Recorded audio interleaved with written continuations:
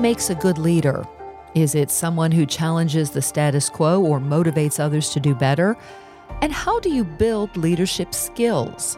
95% of the feedback you give is really positive. It's helping your team kind of see the future and see the vision and help them along that path. Less than 5% is actually what I would call that constructive feedback that really kind of is, let's have a difficult conversation. Most of it is really helping people along their journey. That's Lynn Fulton, President of OSF St. Joseph Medical Center in Bloomington, Illinois. And I'm Shelli Dankoff, your host of Health Accelerated, brought to you by OSF HealthCare. The Oxford Dictionary defines leadership as the action of leading a group of people or an organization. Simply put, leadership is about taking risks and challenging the status quo. Leaders motivate others to achieve something new and better. On this episode of Health Accelerated, we're tweaking things a little bit and taking a look at leadership. To do that are two OSF HealthCare leaders who are living embodiments of innovative leaders. Lynn Fulton is president of OSF St. Joseph Medical Center in Bloomington, Illinois, and Jennifer Junis is the senior vice president of OSF On-Call Digital Health. First of all, thank you both for being with us. Let's start with each of you giving us a brief overview of your career and leadership journey. Lynn, let's start with you. Oh, thank you, Shelli. Well, going back, my leadership journey really spans over 20 years. I was in banking and then made the switch over to healthcare, where I was in marketing, actually, for Kewanee Hospital, rose to the ranks of Chief Operating Officer, and then was blessed to become the CEO there and led our integration to OSF HealthCare in 2014. Stayed at OSF St. Luke and then made the jump to Bloomington in 2017, where I still serve today. So it's been a long and through various roles to get to where you're at. Jennifer, how about you?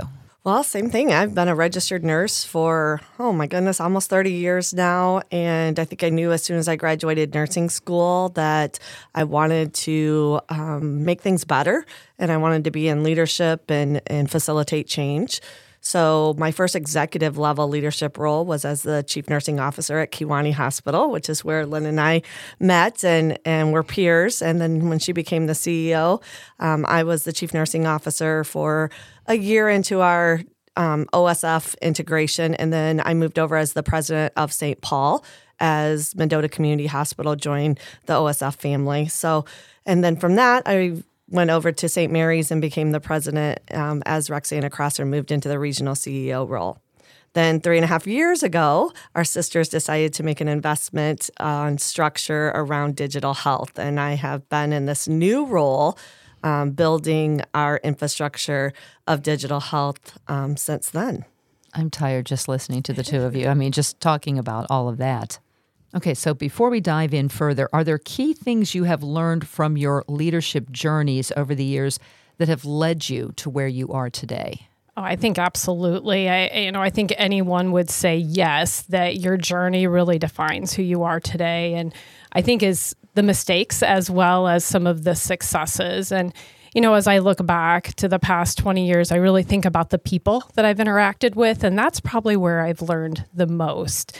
I don't want to say trial and error, but as you work with different people and you bring different groups together and you have the opportunity to move through different crises that you do in the workforce, it really teaches you on the human side of not just healthcare, the human side of leadership and how you carry yourself, but then also how you pull the right things out of people, if that makes sense. Yeah, absolutely. Jen, how about you? Yeah, I think we learn leadership lessons not only in our careers, but also just in our life experiences. I've told recently a story to my leadership team about how a lot of lessons that I learned was when I coached high school cheerleading in the early days before I was even a nurse manager, because you learn to delegate, you learn to really look for talent and look for how you can motivate and inspire, and did a lot of that as a coach. And I think you take a lot of those principles in when you then have a formal leadership role. I think also managing teenagers and moving that forward. Don't you think you learn probably more from them because they probably are pretty honest in their feedback, aren't they? Oh, absolutely. I always say I have a 17-year-old daughter now, and I say if you want to feel a little bit bad about yourself, have a teenage daughter. She'll let you know. She'll give you real feedback. which you can then carry forward into the other roles that you have. Okay, so let's start with feedback and how that connects to coaching and developing our teams. You kind of have to start there, don't you? You do. And, it's critically important as you're responsible for a team to be able to give that feedback, both constructive as well as appreciative. It really goes both ways. But as we're talking about feedback, I think sometimes that's the biggest mistake leaders make is not providing that timely feedback to their teams. And just to give an example, I was talking to a leader just a couple days ago, and we were talking about one of her direct reports, and she said, well, I think this feedback's going to be kind of difficult. And I said, well, I'm kind of confused at why it would be difficult. And she was really viewing the feedback as negative. And I said, this isn't negative. This is talking about an opportunity. And so I helped her reformat how to say it and how to work with her team member. And she said, oh, that is really positive. And I said, 95% of the feedback you give is really positive. It's helping your team kind of see the future and see the vision and help them along that path. Less than 5% is actually what I would call that constructive feedback that really kind of is, let's have a difficult conversation. Most of it is really helping people along their journey. Does it all come down to how you phrase that, though? Because let's be honest, there's some leaders that may not be as concerned about how it comes off. And so maybe the way they phrase it isn't the most able to be accepted. Do you think that plays into it? I think it does. And I think it's not a one size fits all. You really have to, as a leader, look at your team and at what's their appetite, because you want to deliver it in a way that it's heard and a way that it is followed. And but you also have to think about where that person is so that you deliver it in the right manner. Jen, you've had a staff, as you mentioned, it's a new team where it's infancy, really, and you're 3 years in, but it's still very much in its infancy. So a lot of new people on the team, new leaders coming up. It must be interesting to sit and watch their development and at the same time try to figure out how you can help move that along. Yeah, it's truly been amazing. And the difference between, really coming into a role and having an existing team that was already there, and that's a different leadership style that you use when you come into a role like that. In this role, I got to build the team and hire it from the ground up, and that has been a great experience. I think, the relationship piece is really what has helped us to be successful. Aligning around a vision, guiding principles. I know some people may get tired of seeing those from on-call, but those are really at the foundation of everything that we do. Every meeting we have, every leadership development, every conversation really goes back to that. So it's our grounding for our team. And then from a relationship standpoint, I think, feedback within a relationship has to sit within that relationship. So I think building a new team, that relationship had to form before we really got to the level of having those really robust feedback conversations. And I think, along the way, clarity plays such a big part of that too. So we're very fortunate to be able to align around the vision, the guiding principles, goals, and then be able to measure that. Then that's when that relationship had started to form, so that when we could have honest conversation about where we're exceeding and meeting expectations and really where we have opportunities. You're kind of tied onto the innovation arm of things under OSF HealthCare. And one of those principles of innovation is failure. Things are going to fail. They're not going to be perfect out the gate. You have to allow yourself to fail. Do you have to allow yourself to fail at the leadership development process too? Oh, absolutely. Absolutely. I think that's a real key piece of it. And I think a key is to be vulnerable yourself and be able to take a step back and say, I didn't handle that well. I'm sorry. Let's start over and have this conversation again. I've done that numerous times, leading through all generations as well. So every interaction really becomes real personal around how people accept and hear feedback. And when you give feedback and it doesn't go well, honestly, no one grows from that. And so really it's an opportunity to just be honest and transparent and vulnerable.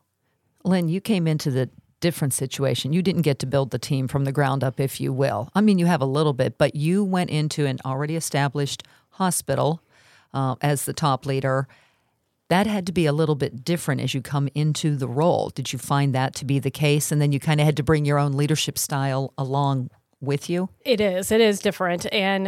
But really under those same fundamental values that Jennifer just mentioned, that trust and relationships. You have to start with a trust foundation. And when I first started at St. Joe's, they didn't trust me. They may have had respect based on my past and what had been shared, but you didn't have that trust in that relationship. So you do have to take time to do that. I shared with a leader recently that's fairly new. I said, do you know the names of your direct reports, spouses, significant others? Do you know their kids? And she kind of looked at me and said, not all of them. I said, that I would make that as one of your objectives as a leader, because learning something about each one of your direct reports and showing interest in them outside of the workplace helps to build that trust, because then you care about them as a human. You care about them as an individual. It's not just all about getting the work done. And then when you do have to have those tough conversations, like Jennifer just mentioned, you have some of that trust and you've built that rapport. And that's not only good for you and the organization, it's also tremendous for that individual and really helps lift them up in their leadership journey. And do you find that they know when you're having difficulty with that tough conversation because you have developed that relationship, because you're feeling bad that you have to have this conversation? Does that help maybe that they get that you're affected by it too? I think so, definitely. Sometimes I've said when a conversation, I've said, this is going to be a difficult conversation, but we need to have it. Let's sit down and let's talk, and prefaced it that way. So both knew, okay, this is serious what we're talking about, but both coming to it from a position and showing some of that vulnerability as a leader, I think does lend the heart as well as the mind and the leadership skills. Do you find age plays into it at all? Because you have a young staff, pretty young, pretty new graduates over in the on-call world. Do you see the difference in age? I don't think it's really age. I think it's experience. I will tell you, I am so impressed with the talent that we have and the young talent that we have. There are days when I just see the things they're doing and think, wow, I couldn't have done that at that point in my career. I wasn't there yet. I didn't have enough life experience. I didn't have the skill that they have. I'm so impressed by just how ahead of things they are at this point. And I think that probably comes in this day and age of real-time information and more fast-paced than it was when I first started my leadership career. And their access to information and 24/7. I think that comes with that. But they definitely, I'm just so impressed with them every single day. I learn from them every single day. I do seem to notice our younger leaders, there is a certain level of self-confidence, and they're not afraid to express if they perceive something is not correct or not fair or something like that. Is that your experience too?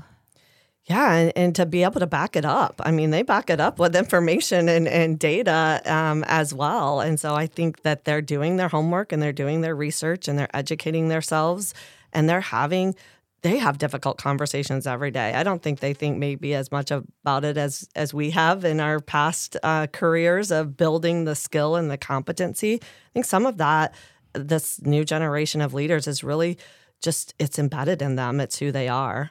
Well, that's exciting to hear. It's kind of nice. One of the things, clarity of words. Words are important when you're having the conversations, aren't they? And what words you choose.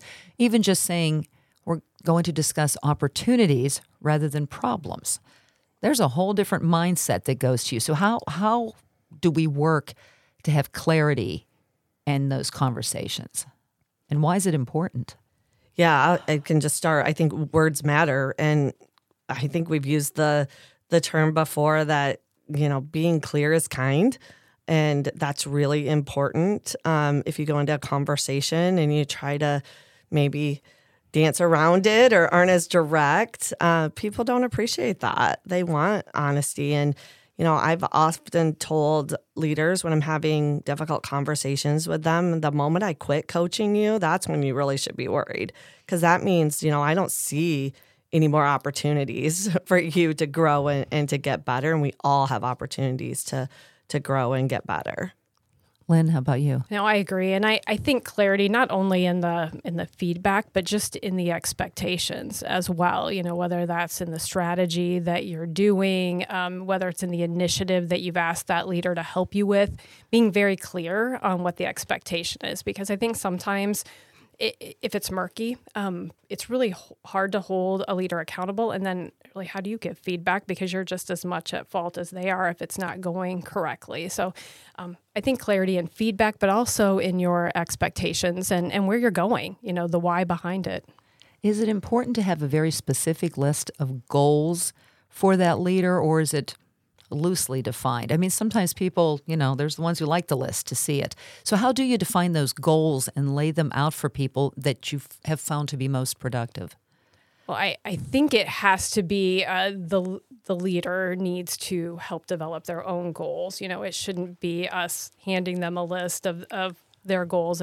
They really need to be able to develop them and craft them based on where the organization is going, like at OSF, our key results, and depending on where they are and where they fall in the ministry. And I think when they're done together and they're aligned and cascaded, that's really when you see those fueling the outcome, because it's all aligned, you're all going in the same direction. It's when goals are really loosely tactics or actions that aren't aligned is when you see it go off course. Yeah, I totally agree with that. I think strategy, cascading into goals, cascading into measurement. How are we measuring achievement of those goals? That's really important to have clarity around. And then what are the actions? And how do I help you as your leader to manage your plate and all the things that you have to get accomplished? How do I knock down those barriers and for you in those action plans? And I think that's where the real conversation and the real feedback happens on a regular basis. That's not something that should be saved till the end of the year. That's why we have a monthly meeting model, and we're reviewing those things monthly and having those conversations. And I consider those performance conversations every single month, that we're really looking at all of those things in detail. I was just going to ask you, how often are these conversations? And they take place in different forms, don't they? Things like, bigger group conversations, or maybe a small huddle over here, or the one-on-one.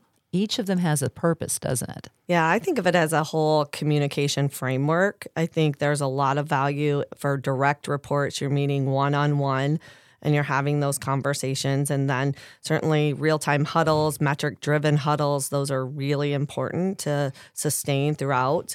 As well as then I take a lot of pride in doing mission partner forums where I'm talking to all of the 800 mission partners across On-Call and sharing our goals and On-Call and what we're doing and what our results are.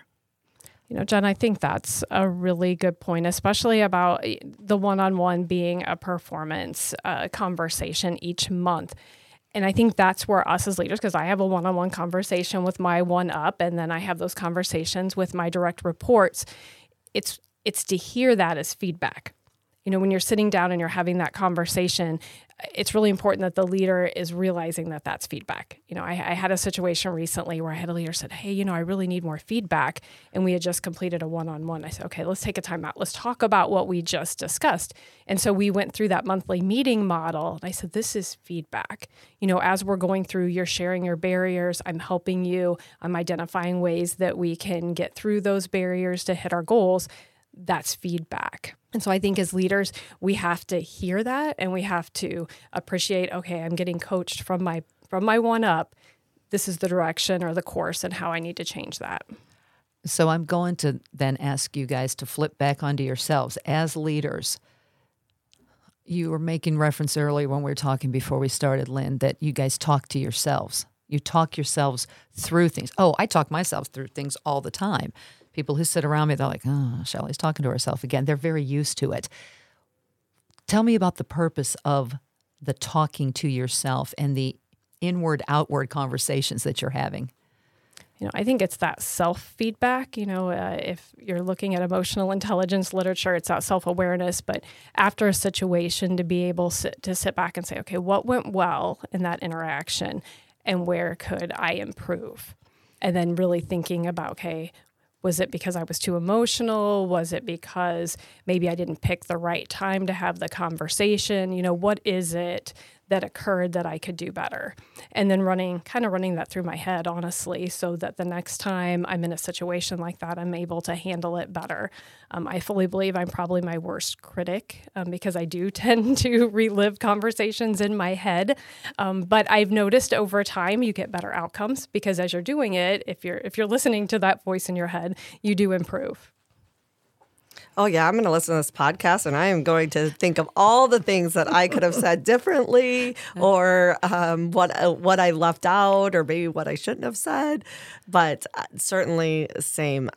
Every interaction, every presentation. We just yesterday had a celebration and I was the opening speaker. And afterwards I thought, gosh, did I hit the mark? These are the things I did well. Oh, I could have done this a little bit better. And then you just use that to do it better next time. Have you ever had those moments where somebody has given you that feedback that really catches you off guard? I mean, we've all had those moments. So personally, have there been those moments where you're just like, I had no clue I was doing that. And it's almost kind of like cold water in the face and you almost don't know how to react. I see you both nodding your heads. So there must be those moments along. And maybe it's not in your current roles. Maybe it was something when you were younger and you hadn't learned all of these wonderful techniques that you have now. Does something stand out where there was that almost a slap in the face moment where you're like, man, I blew that, or you were surprised by what you were told?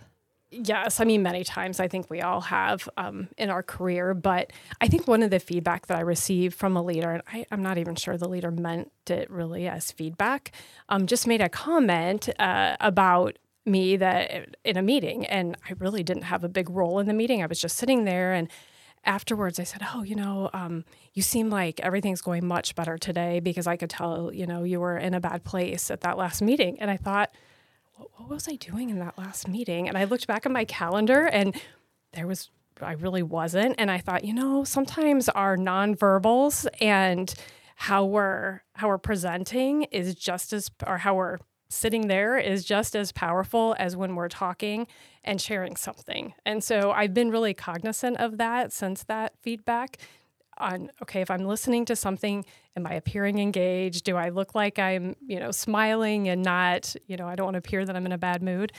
So it was powerful, but I think it was helpful to hear that perception. Yeah, Jen, how about you? Gosh, well, as a true spirit of innovation, right? I feel like I've learned way more from my failures and things that haven't gone right or feedback that I've received where I didn't do something well. Learn from those way more than you do when everything really goes exactly the way you planned it to. So, and I think that's been part of my leadership journey. I always am taking that next risk, as you heard, kind of my journey of moving from role to role. And I feel like when I get something stabilized, and I usually kind of go on to the next kind of source of chaos that can be created. And so a lot of times in that, the feedback that I've received is, I become really passionate and jump right in. And, I've learned each new role change to pause and take a breath and do a little more listening and a little more observing before jumping to action. And that's been great feedback along the way in my leadership journey. There's lots of leadership books out there, and you can attend conferences, all across the country and read a book a day probably. Are there some that speak to you that you have really, over the course of your journey, have learned from or listened to, or particular takeaways that you try to carry with you always? I think there's several. And the beauty of books is you don't have to agree or identify with everything that's in it. But if you can pull a few snippets and they speak to you at that moment, that helps you improve. And so I love reading. It's one of my favorite things to do. So I would say I have several that I've pulled pieces from and then try to incorporate that into my leadership style as I move forward. Yeah, I think a lot of the traditional ones early on that were really almost like guidebooks. So Quint Studer and the Studer Group had a really big influence on me. It was early in my career, and it was a framework that made a lot of sense to me. And I was able to find success in implementing it. And I've kept that really throughout my career. And then honestly, today I probably do more podcasting than anything because it's a way to get your exercise in and get some of that. And I love Simon Sinek. I love Brene Brown. I love some of those that are really motivational, as well as you can pull snippets out and do a lot of interviewing with leaders across all different industries, and love hearing that as well, because I think healthcare can learn a lot from other industries as well. Before we wrap it up, what's that outstanding piece of advice you want everybody to know that perhaps we haven't touched on when it comes to leadership and handling it and moving along in your career in leadership? Because it is a career. I mean, it's not just you do it once and you're done with it. It's an ongoing thing. So what are those takeaways that you hope people get by listening to this, that if they learn something, you want them to learn? I think it's funny you ask that in that manner, because Jen said it and then you just said it. I think it's listening. You know, as a leader, it's kind of cliche, but it's so true. Listen more than you speak, and think about what you're hearing before you act. I think that's critical advice. And number 2 would be to really care about the people that you work with, because you'll do a better job. Yeah, exactly. I was going to say that commit to the relationship piece. Even when it feels like that's going to take extra time, it does take extra time, but it's well worth it, and it pays off in the end, the relationship piece. And then, I tell the team, like, you have to really love what you're doing, and you have to love the people that you're leading to really be a true leader for them. Lynn Fulton, Jennifer Junis, thank you so much for joining us. Thank you. Thank you. Thank you for joining us for this edition of Health Accelerated, brought to you by OSF HealthCare. Listen and subscribe on your favorite podcast app. You can also find links to any of our episodes on the OSF Newsroom at newsroom.osfhealthcare.org.